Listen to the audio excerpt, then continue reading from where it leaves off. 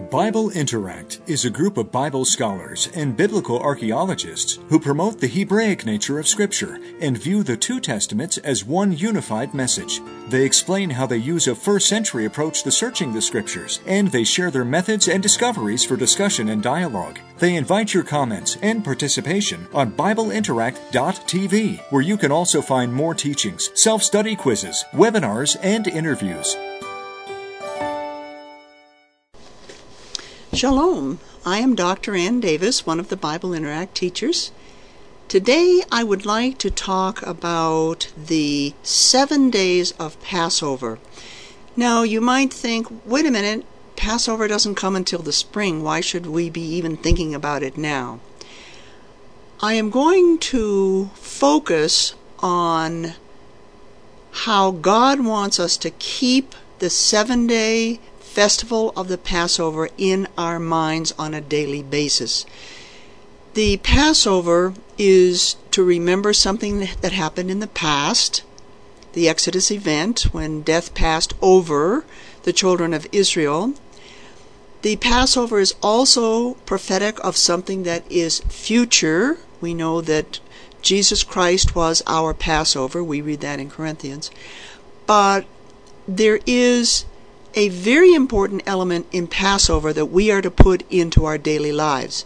That's what I'm going to focus on today. Now, Passover lasted for 7 days, and there are, in fact, a cluster of 3 mini festivals that occur within the 7-day period that we refer to Passover. The one that you remember the most, of course, is the Passover itself. The Passover, it is celebrated by the Seder, where the animal is sacrificed and there is a celebration meal. And today at the Seder there is a Passover Haggadah that is read to remember that event in Egypt when death passed over the children of Israel. That is pointing, of course, to something future, which we'll look at in a minute. The death passed over the children of Israel in Egypt, but death also passes over those with their faith in God's Son, the Messiah. The Messiah came to make it possible for all people to belong to God, not just the children of Israel. The non-Jews in Scripture are referred to as Goyim, and we've translated that as Gentiles. So Gentile simply means a non-Jew. There are Jews, there are Gentiles. And Christ now has made it possible for Gentiles, who are not Jews, to become part of God's family. So the concept of death passing over applies both to Israel and to those who are not children of Israel, whose faith in Yeshua allows them to become part of God's family. The Passover Seder is celebrated once a year, and as I said, it is in commemoration of this event. The children of Israel had been in bondage for 400 years in Egypt, and then God sent Moses to tell Pharaoh, "Let my children go." Pharaoh refused, and so God brought 7 plagues upon Egypt, and it was the last plague that was the worst one. That was the death of all the firstborn sons, both man and animal. Now that applied to the children of Israel as well, because it was all the firstborn in Egypt, both man and animal. And the children of Israel were in Egypt. So God instructed them to sacrifice a lamb, place the blood of the lamb over the doorpost, and then death would pass over those with the blood of the lamb on the doorpost. Now, this is prophetic of what was to come, and we see that in 1 Corinthians chapter 5, verse 7. We read, "Clean out the old leaven, that may be a new lump, just as you are in fact unleavened, for Christ our Passover also has been sacrificed." Now, it's putting together two of the festivals, so let's just focus on the one. Christ, our Passover, also has been sacrificed. Christ was the Passover lamb.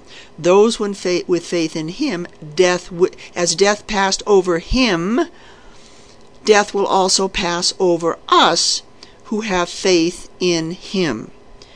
So the Passover was God making death pass over his children, both the children of Israel, and because Christ is our Passover, death passes over us when we believe in him, because death passed over him. He was resurrected out from the dead, and we will be resurrected out from the dead at some time in the future as well. Now, I said that there were 3 mini festivals during this Passover period, and we need to take a look at the other 2 festivals. Both of them are going to relate to our daily lives, our walk with God in our daily lives. They become very, very important. I think you all know about the Passover and the Seder, but let's take the other 2 festivals and really work on those and see how they should apply to our lives today. The second was 7 days of unleavened bread. You remember that the Passover period is a 7-day period. Now, the Passover feast itself occurs on one evening during the 7 days, but all 7 days the children of Israel were to eat no leaven. And that was to remember the Exodus account, when Pharaoh allowed the children of Israel to go after his son was killed by that last plague. They did not have time to let their bread rise, so they took the bread that was unleavened. Then when they got into the wilderness, the 40 years of wilderness wandering, God gave them manna to eat, manna from heaven, and there would be dew on the ground at night, and in the morning that dew would have been bread. It was unleavened bread. So we have unleavened bread both at the time that they escaped from bondage in Egypt and also during their wilderness wandering in Egypt. So the unleavened bread is to remember again that Exodus account. But there is more to the unleavened bread, and it's the more that I really want to draw your attention to, because we have just read in 1 Corinthians chapter 5, verse 7, clean out the old leaven. You remember that the 7 days is to have unleavened bread, and so get rid of all the leaven, because for 7 days you're going to have unleavened bread, so you've got to get rid of all the leaven. And then it says that you may be a new lump. Now let's go back up and read it in its context, because it starts, your boasting is not good. Do you not know that a little leaven leavens the whole lump? Leaven is symbolic of sin, because when you sin a little bit, it rises. It gets bigger. And so in the in Scripture and in the Jewish literature, leaven is recognized as a symbol for sin. So, do you not know that a little leaven, a little sin, leaves the whole lump, or leavens the whole lump of dough? So, if you just do one little sin in your life, you become a sinful person. You know, that applies, for example, James talks about the tongue, and how the tongue speaks from what's in your heart. And what you speak really is an indication of your whole being. So you can speak one nasty thing to a friend or to a coworker or to your spouse, and it corrupts your whole being and it corrupts your whole relationship. So that sin is like the rising of leaven. It destroys the whole thing. It makes the whole thing sinful. And furthermore, it keeps getting worse. You know, you tell one little lie, and then the next lie gets a little bigger, and the next lie gets a little bigger. So sin is something that is caused by the world, and it grows in us unless we do something. Now, this 7 days of unleavened bread is teaching us what to do. what to do with that sin. And it says, clean out the old leaven. So just clean out that sin from your life, that you may be a new lump. Because when you clean out the old sin, you become a new creation, we learn in the New Testament. And it also tells us that we become more and more Christ-like. So the more we get rid of sin, the more Christ-like we are. We can't do it without help. You simply cannot do it alone. You have to make Yeshua Lord in your life. You turn to Him. You ask Him for help. You're in daily prayer with Him. You worship Him. You learn the Scriptures. You learn how to walk in God's ways, and it's a process. It doesn't happen all at once. You grow in it. But the 7 days of unleavened bread are for us to understand that in our daily walk, it doesn't just happen at the time of Passover. In our daily walk, we are to clean out the old leaven, which is the sin in our lives, so that we may become a new lump or a new creation. It's a daily walk. Now, just as an aside here, in Judaism today, they honor the 7 days of unleavened bread. Before that begins, the women work very, very hard, and they clean out everything in their household that is dirty. They're not cleaning out the leaven, they're cleaning out all the dirt in their homes. They take out the dishes and they scrub inside the cabinets and put the dishes back crystal clean. They move the furniture, and they sweep and wash behind the furniture where it usually doesn't get done. They clean that house so it shines. And that is symbolically cleaning out the old leaven and preparing for the 7 days of unleavened bread of the Passover. That's what it signifies. Now you remember, I said that there were in fact 3 mini festivals during the 7 days of Passover. The Passover first starts the unleavened bread, and during those 7 days the Passover meal will occur, which is celebrated today by the Seder. And then, on the day after the weekly Sabbath, is the day of first fruits. And that first fruits is one of the 3 little mini festivals that go on during the 7 days of Passover. So we've got the 7 days of unleavened bread, we've got the sacrifice of the Passover lamb, and the meal that follows, and then we have the day of the giving of the first fruits. Now, the weekly Sabbath is a Saturday, so the giving of the first fruits would have occurred on a Sunday.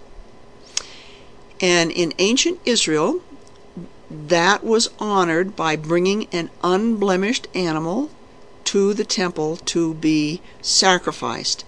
And the priests would burn that animal, and the sweet odor would float up to God. And this is what the priests would have been doing. The people would have brought the first fruits from the barley harvest. The barley harvest came at the time of Passover. The wheat harvest came at the time of Pentecost, which is Shavuot, and Passover, by the way the Hebrew is Pesach. So the barley, the first fruits of the barley, would have been given by the people while the priests were sacrificing the unblemished animal. And then the people would bring the first fruits of their barley harvest to give to God. Now, why first fruits? First fruits represents the very best. Just like the firstborn is very special. In fact, though the 2 words in Hebrew come from the same verbal root. So the firstborn and first fruits have the same verbal root, and they have similar meanings, because the first is what you give to God, because the first is the best. So the first fruits, then, you're giving your absolute best. You're giving the very first that comes from the barley harvest. You're giving the very best to God, because of course you want to give the best to Him. And that is the festival of the first fruits. Now, how do we put that in our lives today? That is really important. And Scripture will tell us in the New Testament that Jesus, Yeshua, was the first fruits out from the dead. Now stop and think about that for a minute. He was the first fruits out from the dead, and we are going to follow. We are going to follow as first fruits out from the dead. To be resurrected, Yeshua had to be unblemished. He had to be the very best. He had to be without sin. He had to be righteous, holy, and pure. And in fact, he was. So he was worthy of the gift of first fruits to God. He gave his life. That life was a gift of first fruits. And it says in the New Testament that he was the first fruits out from the dead, and we will follow. We will follow as first fruits out from the dead. We can't follow until God does some things that are a little hard to see right now, that will make us righteous and pure and holy, so that we will be in a condition to come to him as first fruits. By the way, I explained to people that the reason it's hard to see in Scripture is explained in 1 Corinthians, where it says that if Satan had ever known, he would not have crucified the Lord Jesus Christ. So God hides certain things about the future from us. Now, he reveals a lot of things, and I search diligently for those things. I think my most important work about searching for the future is about the remnant, which I'll teach about in other sessions. But for now, I just want you to understand that Yeshua was the first fruits out from the dead because he was perfect, pure, and holy. And Scripture says that we also who belong to God will become first fruits out from the dead also at some future time. Now, that's talking about future. We have Yeshua in the past, who was resurrected out from the dead as first fruits gift to God. We have us as something in the future, who will be resurrected out from the dead as a first fruit gift to God. But now, and this is where I want to turn, and this is where I want to focus. If we go to James chapter 1, verse 18, there's a very interesting passage here that I want you to mark and perhaps memorize. Some of these things are easy to memorize because they're short. So it's James chapter 1, verse 18. In the exercise of his will, meaning God the Father, he brought us forth by the word of truth so that, God has brought me into his household because of my faith in Christ. But there is a purpose. There is a way that I can glorify God. It's not that the only reason he made me his part of his family was so that I could glorify God, but because I am part of his family, my goal is to glorify God. And it tells us right here, so that we might be the first fruits among his creatures. Now, we will be first fruits at some time in the future, but we can be first fruits right now. We can be first fruits now when we give ourselves to God as our very best, because the first fruits were the best that you gave to God. Now, there's another verse in Romans that I want to connect with this first fruits concept, because I think the two are very related, and I have put these two verses in Romans into my memory bank. They're that important to me. So I've memorized the one about James, that we are a kind of first fruits. Yes, first fruits out from the dead future, but a kind of first fruits now, when we walk with faith and love in our Lord Yeshua and activate the gift of the Holy Spirit in us. When we do that, we are walking in the ways of God. Now, let me show you here in Romans. This is so important, this passage in Romans, because it talks about how we can be a kind of first fruits and give the very best we have to God. It's in Romans chapter 12, verses 1 and 2. Now, I'm going to go through this slowly because I'm going to explain certain parts in here, and I want you to see it all. Paul is speaking to the Romans, and you can hear his heart. He wants so much to convey this message, both to the Romans in the ancient times and to us today. God, it just wants so much for us to hear this. I urge you, brethren, says Paul, by the mercies of God. Now, present your bodies a living and holy sacrifice. All right, we've got to get a picture in our minds of the ancient sacrificial system of Israel. They brought the unblemished animal to God. It was burned as a sweet aroma to God.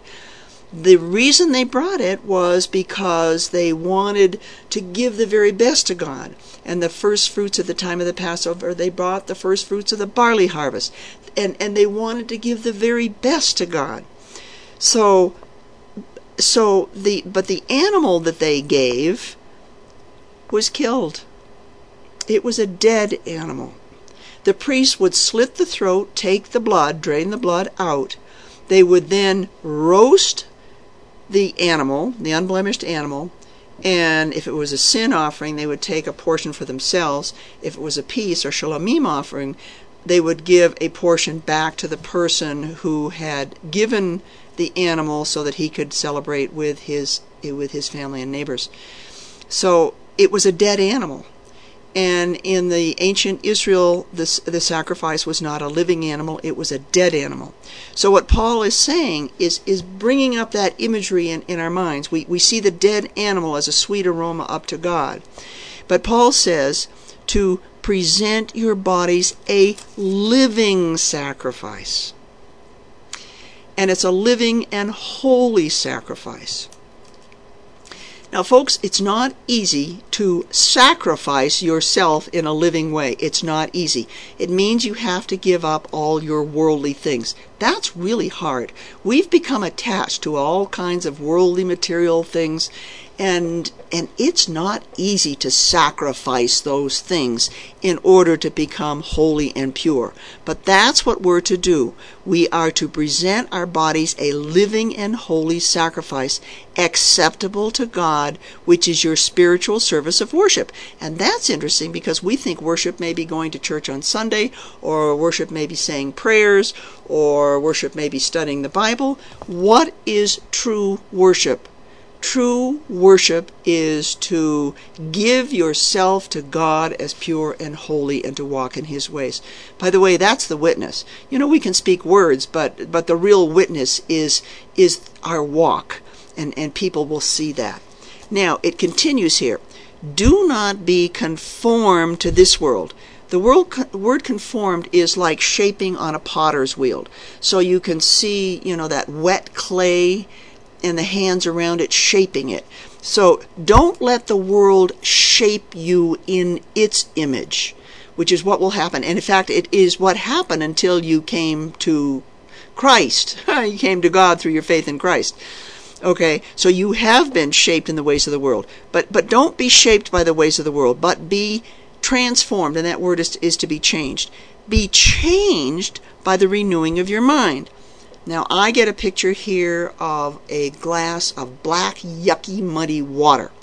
And the way you renew your mind is you put a little clear water in. So you take from Scripture and from your relationship with God, and you change, and you put a little clear water in. And that muddy, yucky water becomes just a little clear. And then you put in a little more clear water, a little more clear water, and a little more clear water. It's a process. It doesn't happen all at once. But in that process, you will be changed by the renewing of your mind, that you may prove what the will of God is, that which is good and acceptable and perfect. So what we've done is we've looked at the 7 days of Passover, and we've seen that 2 of the 3 festivals apply very much to our daily walk today. One is the unleavened bread, where we are to throw out the old leaven, the sin that gets lumpy in our lives, and become a new creation. And then we look at giving ourselves as first fruits. We give ourselves as holy and pure, as a kind of first fruits. And sometime in the future we will be given to God as a first fruit, which is pure and holy. But God will have to accomplish something first. So think about the 7 days of Passover and how all the principles of those 7 days of Passover are in fact very relevant to our lives today. We can take out the sin, no longer lumpy, and we become a kind of first fruits, giving ourselves to God as holy and pure. With that I say, Shalom.